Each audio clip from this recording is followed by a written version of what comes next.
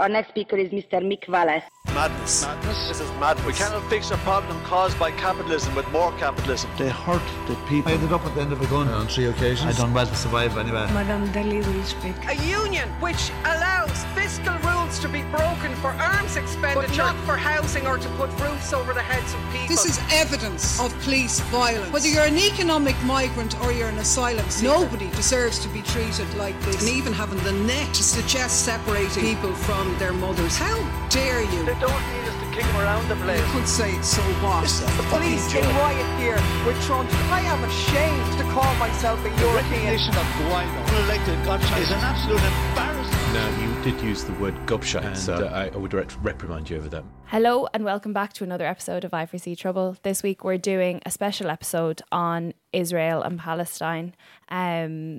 It's what's kind of spurred this has been the massive increase in attacks in the last number of months. Mick, do you want to give us a little introduction to what's going on? Well, look, I think most of the public, probably in Ireland in particular, are kind of pretty familiar with the Palestinian cause. There's actually more support for it in Ireland than in most countries.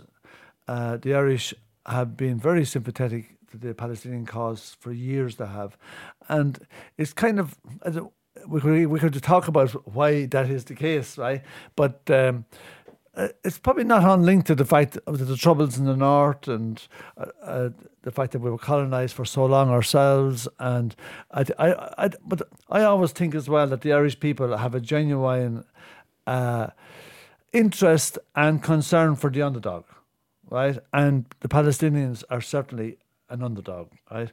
And now the reason I suppose we're talking about it now is last year, for example, there was 155 Palestinians killed by Israeli defence forces or settlers, and that was a record since 2005, outside of sort of a wartime, because there's been a few different sessions of what could be described as a war in that period. But so last year was a record with 155 killed by Israeli forces.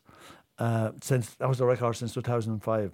This year alone, right, a total of 35 Palestinians were killed by Israelis in January, making it the deadliest month for Palestinians in the occupied West Bank and East Jerusalem since 2015. That was just 1 month. 6 of the fatalities were under the age of 18, with the youngest being a 14-year-old. The victims also included a 60-year-old man who was reportedly shot dead while reading the Quran inside her home. The vast majority were shot dead by Israeli troops, while 3 were killed by settlers. More than half of those killed were in the northern West Bank city of Jenin, which, along with Nablus, has been the focus of near nightly search and arrest operations by Israeli forces since last year. Now, on February 6th, there was 5 killed in Aqabet, Jabra refugee camp. In February 22nd, 11 killed, including elderly man and a minor, and 100 wounded in Nablus in occupied West Bank. On March 7th, 6 killed in Jenin raid again. March 9th, 3 more Palestinians killed in a raid in Jenin, and a 14-year-old boy died from the attack on Tuesday. Israeli forces and settlers have killed 78 Palestinians since the start of this year, including 14 children and a woman. Now, those figures speak for themselves. I think the silence from the international community is pretty deafening on this. We also took, and one of the reasons why we're doing the show on it now, is we also took the initiative to send an investigator ourselves to Palestine in the recent period, and they were part of a delegation of Irish people who've just returned from a visit to the West Bank, and they have been deeply shocked at what they have seen. We know now that a lot of, obviously, international organisations have called the Israeli state an apartheid state for their treatment of Palestinians. That is a legal definition. They figure that it reaches that criteria. But what the Irish people who went to the West Bank last week told us would very much reach that, and they were there when some of the attacks happened. There was a particularly vicious attack on the village of Huwara, where 5 settlers attacked this village in return or revenge for the fact that 2 Israelis had been shot by somebody from that village. But they literally tried to group punishment, collective punishment of the entire village, killing an older man and a toddler and singing and dancing. And the settlers did this with the Israeli military beside them. And settler activity is basically, the state of Israel has this clause whereby if you are a Jew anywhere, you can come and settle in Israel and the government will give you money to do that. So you literally have people arriving from America, plonking a caravan somewhere and saying, right, this is going to be my outpost. And then suddenly, after a period of time, it becomes a settlement. It's totally and utterly 100% illegal under international law. And the Irish who were out there sent us back their photographs of these big settlements, big giant blocks of apartments in these areas where Arabs and Palestinians can't go. Yeah, and I know I've seen some of the pictures, right? And there was one picture of 2 new settlers with their kid who had come. They got the impression that they had come from America, but anyway, they were obviously Jews that were coming to settle. They had security provided by the Israeli state. There was a man walking in front of them and a man walking behind them, and they were both carrying rifles. Now, I mean, the Israeli state pays for private security for settlers when they go out walking and do it. They're also providing private security for Israeli Defence Forces personnel. So everywhere they go, armed settlers there. The amount of pictures with just people going around with arms is just absolutely quite shocking in terms of what we saw. And then you had the whole walls and the barricades and the Palestinians having to get up in the middle of the night, maybe 3 o'clock in the morning, to go to queue to get into the areas, to go to work, to go to school. Old ladies on public buses being told to get off, being show their passport by maybe some young Israeli Defence Forces personnel with another armed private security beside them. It is total and utter occupation. And the European Union has special favoured relations with Israel and really turns a blind eye to an enormous amount of this going on. We're watching night after night where Israeli forces or settlers are going into villages, pulling people out of their homes, sometimes burning the homes, right, and then rebuilding it for themselves or whatever. And this is happening on a daily basis, and the EU says nothing. Now, what in God's and members name of is Parliament wrong with in Israel are getting up and complimenting the settler behaviour. In fact, saying it didn't go far enough, and that actually, like, for example, the village of Hawara should be wiped out. That in the chamber of the Dáil equivalent of Israel, there are people getting up and saying that. And yet they are our favoured friend and great secure partners in the region. Yeah, the village you referred to, Hawara, Claire, right? That was on February the 26th. A mob of hundreds of Israeli settlers, they rampaged through the West Bank village of Hawara, and it's home to about 7,000 Palestinians. And they just sowed terror and wreaked havoc, right? They chased residents with submachine guns and stabbed and assaulted others with metal rods and rocks. They set houses ablaze, broke doors and smashed windows. They torched cars, burned stores, set fire to crops and trees and killed sheep. Israeli soldiers stood by and watched. Eyewitnesses related that the army was there to protect and support the settlers. Relatives of a Palestinian man killed during the rampage said that he was shot by Israeli soldiers as the family struggled to defend themselves from the rioters. After 17 hours of relentless violence, the village resembled an abandoned battlefield. Hundreds of Palestinians lay injured. Mother of God. Wow. There's very few places, I suppose, where that type of activity would go on. And that's the reason why Israel has been classified as an apartheid state. There is now increasing consensus that that is an appropriate definition. It's grown in international bodies in terms of such as the UN Human Rights Council, the UN rapporteurs for the occupied territories. And then 2 years ago, major NGOs such as Amnesty and Human Rights Watch, and Israeli and Palestinian NGOs, also published reports which said that the treatment of Palestinians, and given what Mick has read out, it's not surprising, has reached the threshold of the definition of apartheid in international law. And that's highly, highly significant. And I suppose what we want to tease out a bit is, what does it mean, and what has the European Union's response been to that? Well, as people, I don't know if people heard about it, but a couple of weeks ago, the EU Foreign Policy Chief Borrell he rejected Amnesty International's finding that Israel perpetrates the crime of apartheid, right? And so literally what you have is the European Union saying that it's anti-Semitic to say Israel perpetrates the crime of apartheid against the Palestinian people. Now, that means that the likes of Amnesty International, Human Rights Watch, and the Israeli B'Tselem, which is funded by the EU, they're saying now, the EU is more or less saying now that these are all guilty of anti-Jewish bigotry, right? Now, the EU you wonder how did this come about? Well, the EU's extraordinary claim came in response to a question from several pro-Israeli members of the European Parliament directed towards the EU executive body, the European Commission. So the lawmakers stated that Amnesty's report last February alleges that apartheid was inherent in the founding of the State of Israel in 1948 and has been built on and maintained by successive Israeli governments. So the lawmakers asked Borrell if he also views Israel as an apartheid state, knowing bloody well that he wouldn't go to that space, right? Now, the pro-Israel lawmakers should be fully satisfied with Borrell's response, because he said the Commission considers that it is not appropriate to use the term apartheid in connection with the State of Israel.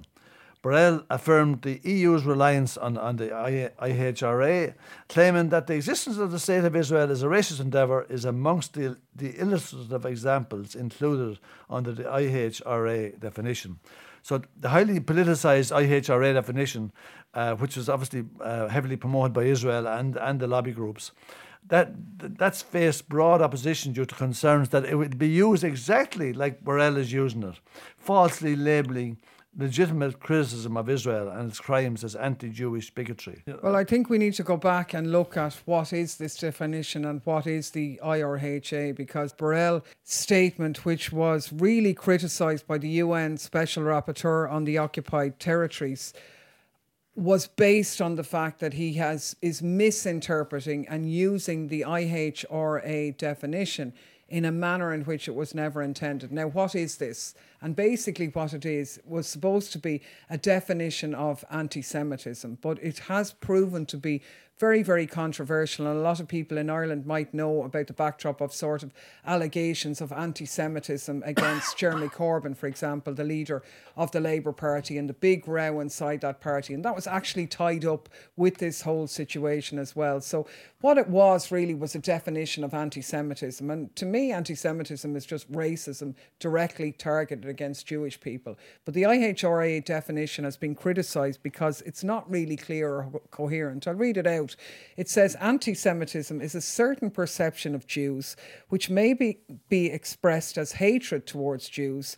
Rhetorical and physical manifestations of anti-Semitism are directed towards Jewish or non-Jewish individuals and or their property, toward the Jewish community, institutions and religious facilities. Now, there's nothing really wrong with that, but it's pretty vague and you don't really have a problem with that. Now, it came from an EU monitoring Centre on Racism and Xenophobia document, but was scrapped by the Fundamental Rights Agency as being controversial.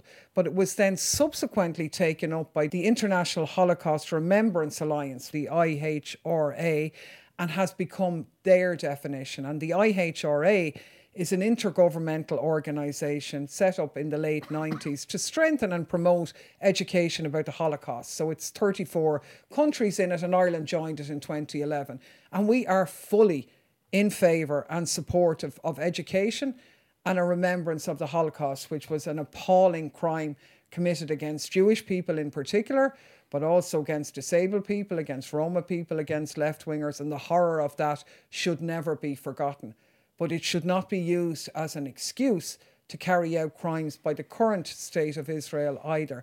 And where the confusion comes out of is that the definition was adopted, but there were also 11 examples. So I've just read out the example. There's nothing particularly wrong with that, and it doesn't back Borrell's claim one way or another. But the controversial bit is the 11 examples. So even the examples, most of the examples actually are okay. They're not problematic at all. But the one that has caused the problems is the one that Borrell has relied on, because it talks about criticism that it's anti-Semitic to say a state of Israel is a racist endeavour. Now, that's probably in some ways fair enough, because if you are denying Jewish self-determination, then that could certainly be anti-Semitic. But this is not a criticism against Israel now. It's not a generalised criticism of a state of Israel. It's a criticism of the present state of Israel, which, given the crimes that Mick outlined, is very clearly an apartheid state. And in that sense, there's absolutely nothing anti-Semitic about saying that. Yeah, and Borrell, interestingly enough, he provided no factual basis for dismissing all the meticulous research that several human rights groups have done when they were showing how Israel does perpetrate apartheid, and which is a serious crime against humanity covered by the Rome Statute, which is the founding treaty of the International Criminal Court. Now, people should remember, just to reiterate, that a crime against humanity under international law, the crime of apartheid is defined as inhuman acts committed for the purpose of establishing and maintaining domination by one racial group of persons over any other racial group of persons and systematically oppressing them. Now, it is not difficult to show that this is happening in Palestine today, in the occupied territories. That is exactly. People are being oppressed. Now, and people should also remember that Israel has made no secret of the fact that they want in Israel for one sect of people themselves, the Jewish people. And they are not interested in giving the same rights to anybody else. Now, that's a form of racism, that's a form of apartheid. It's enshrined in their own rules. And so they're not really hiding it. Only, unfortunately, governments like the US, parliaments, commissions in Europe are afraid to actually call it for what it is. And that is at the root of a lot of the problems today in Palestine, because Israel could not act in such a lawless way. It couldn't ignore the UN Charter. It couldn't ignore international law to the level that it does without the complicity of the US and the EU. And that is shocking for us as Europeans. And one of the ways they're getting away with it is by trying to silence discussion. And that's why we're spending a bit of time on this today, because this isn't going away. This was the circumstances in which basically shut down and more or less eliminated Jeremy Corbyn and caused huge problems in it. So this is a very well orchestrated campaign to create a chilling environment whereby legitimate opinions about the mistreatment of Palestinians are being labelled as anti-Semitic, which is a very serious charge to be levied against anybody. And surprise, surprise, guess who has been levied as such? And one of the other reasons, I suppose, why we're discussing it is that there was a big expose in a Spanish newspaper about the European Parliament's security services quietly and unprecedentedly drawing up a sort of a secret hit list of potential security risks for the Israeli president when he attended here a number of weeks ago for the Holocaust remembrance. And surprise, surprise, myself and Mick were on the list, along with a number of our colleagues, Mark Batenga from Belgium, João Pimenta Lopes from Portugal, and Manu Pineda from Spain. Now, along with some other openly along with some Nazis. So people who probably are anti-Semitic, so our group has written to the European Parliament President, and in fairness to President Metsola, she has said that this is unprecedented, that she was not aware of it, and that she has directed the security services that this should not be done. We are elected members of Parliament, and there are no circumstances where an elected member of Parliament can ever be deemed to be a security threat unless it was done by a state and our immunity lifted. So that's that's completely not on. But it's very interesting. That would not happen with a visiting heads of... It didn't happen with Zelensky. It didn't happen with anybody else. So why is Israel always clouding itself in this sort of special cover that prevents you from saying anything critical against them? That's pretty scary. And I mean, Mick was labelled at a committee. You were basically told to your comments were anti-Semitic. Well, it actually was a few days after Borrell had made that response, right? And I gave a speech at the Security and Defence Committee, and the chair reprimanded me at the end after I'd spoke, and he said that, I'm sorry now, but you should check last week's plenary in Strasbourg, where it was established that it's anti-Semitic to describe Israel as an apartheid state. Now, first of all, he was completely out of order. For Borrell to make the comment he did is one thing. To claim now that the whole of the European Union is in total denial about the idea of Israel being an apartheid state is actually not true, right? And for Borrell to come out with one statement, that's a statement from Borrell. That's his position. We don't agree with it, but it doesn't mean that the chair made his comment on the basis that this is the established position of the European Union now. Well, we haven't actually voted on it, right? And I'll tell you what, as right-wing as this place is, I don't think they'd actually vote to say that we're being anti-Semitic to call them an apartheid state. Now, maybe I'm wrong. Well, I think you're absolutely wrong. Do you? Yeah, I do. I totally do, because the EU has an anti-Semitism strategy. And it's pretty good, and a lot of good stuff on protecting Jewish life and anti-racism against Jews. A lot of it is an exemplary policy, actually, in terms of dealing with racism. But they fail to distinguish. It includes the IHRA definition, but it also includes the examples, and it fails to distinguish between them. And this is where Borrell is fudging it as well. He's taken this to the next level.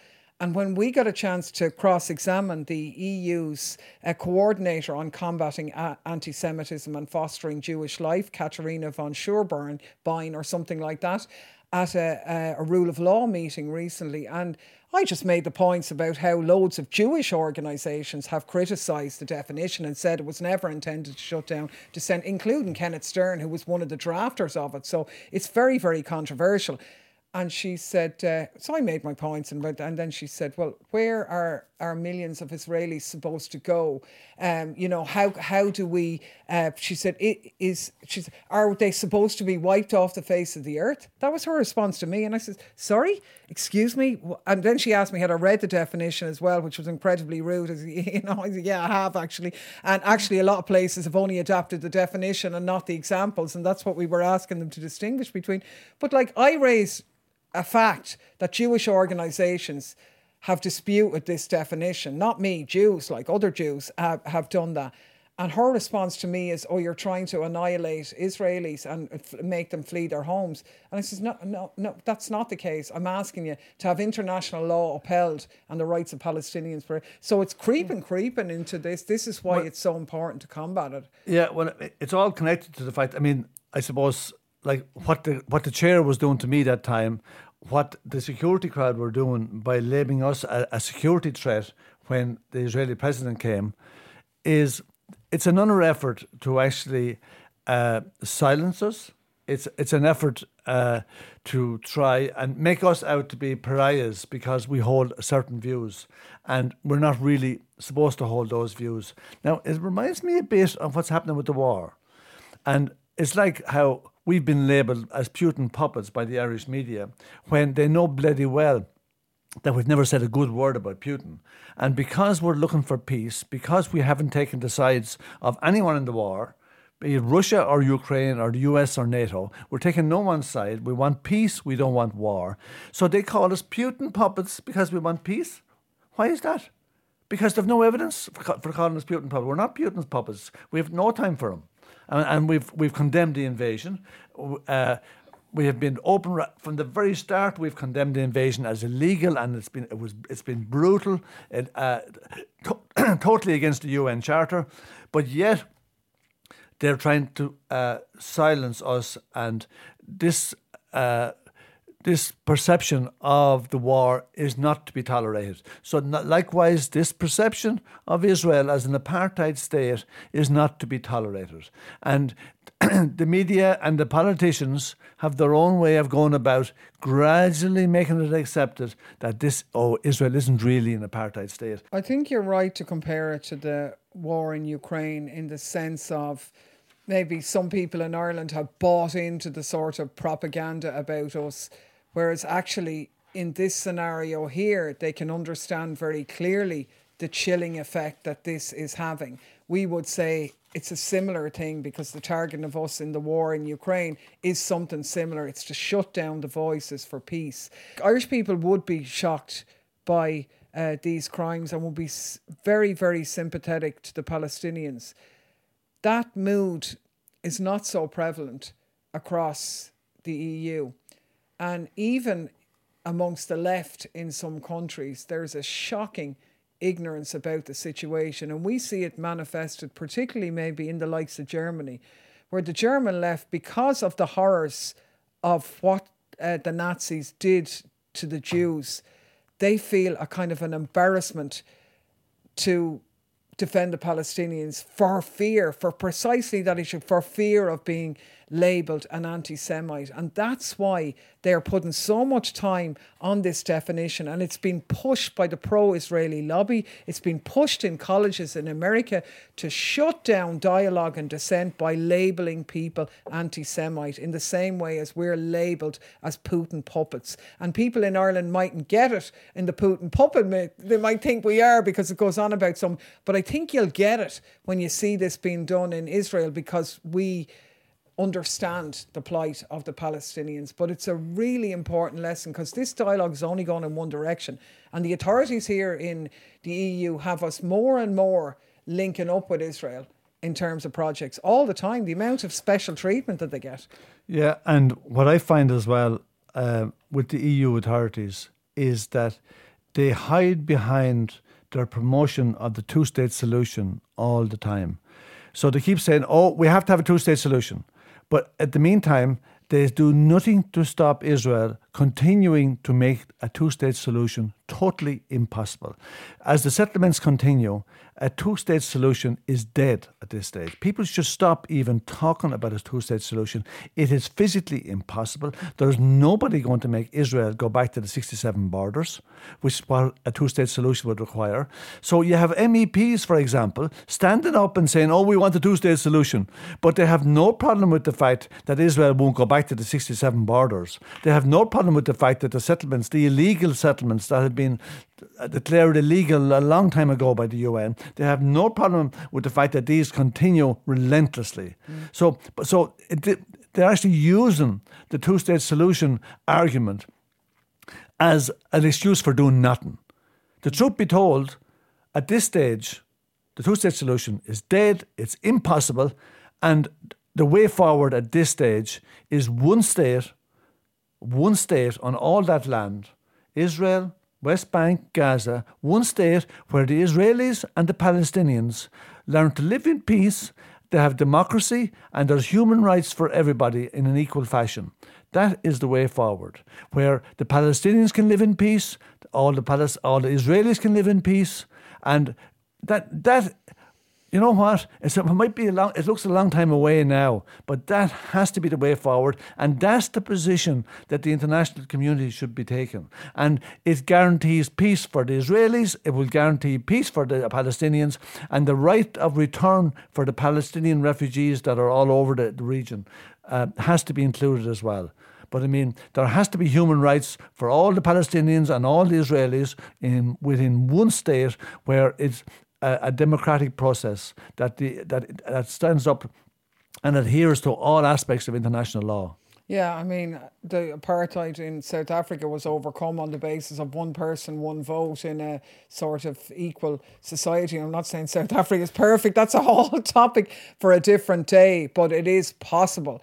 but only if the international community gets behind it. And it is actually an embarrassment and a disgrace, the role of the European Union in terms of how it's dealing with this, because European taxpayers' money is being pumped into Israel day in, day out. They're getting access to police records or to police cooperation with Europol. They're getting special preference treatment in terms of trade deals. And meanwhile, sometimes when they level some project that the EU put our money into to help Palestinians, the EU go, now don't be doing that now, that's desperate. But they never stop the money, they never stop the preferential treatment, they never comment on Israelis breaking the law by illegally bombing Damascus or wherever. And it's just, we are enabling them to do what they do. And the embarrassment of people across Europe for what the Nazis did is not an excuse to not criticise the present state of Israel.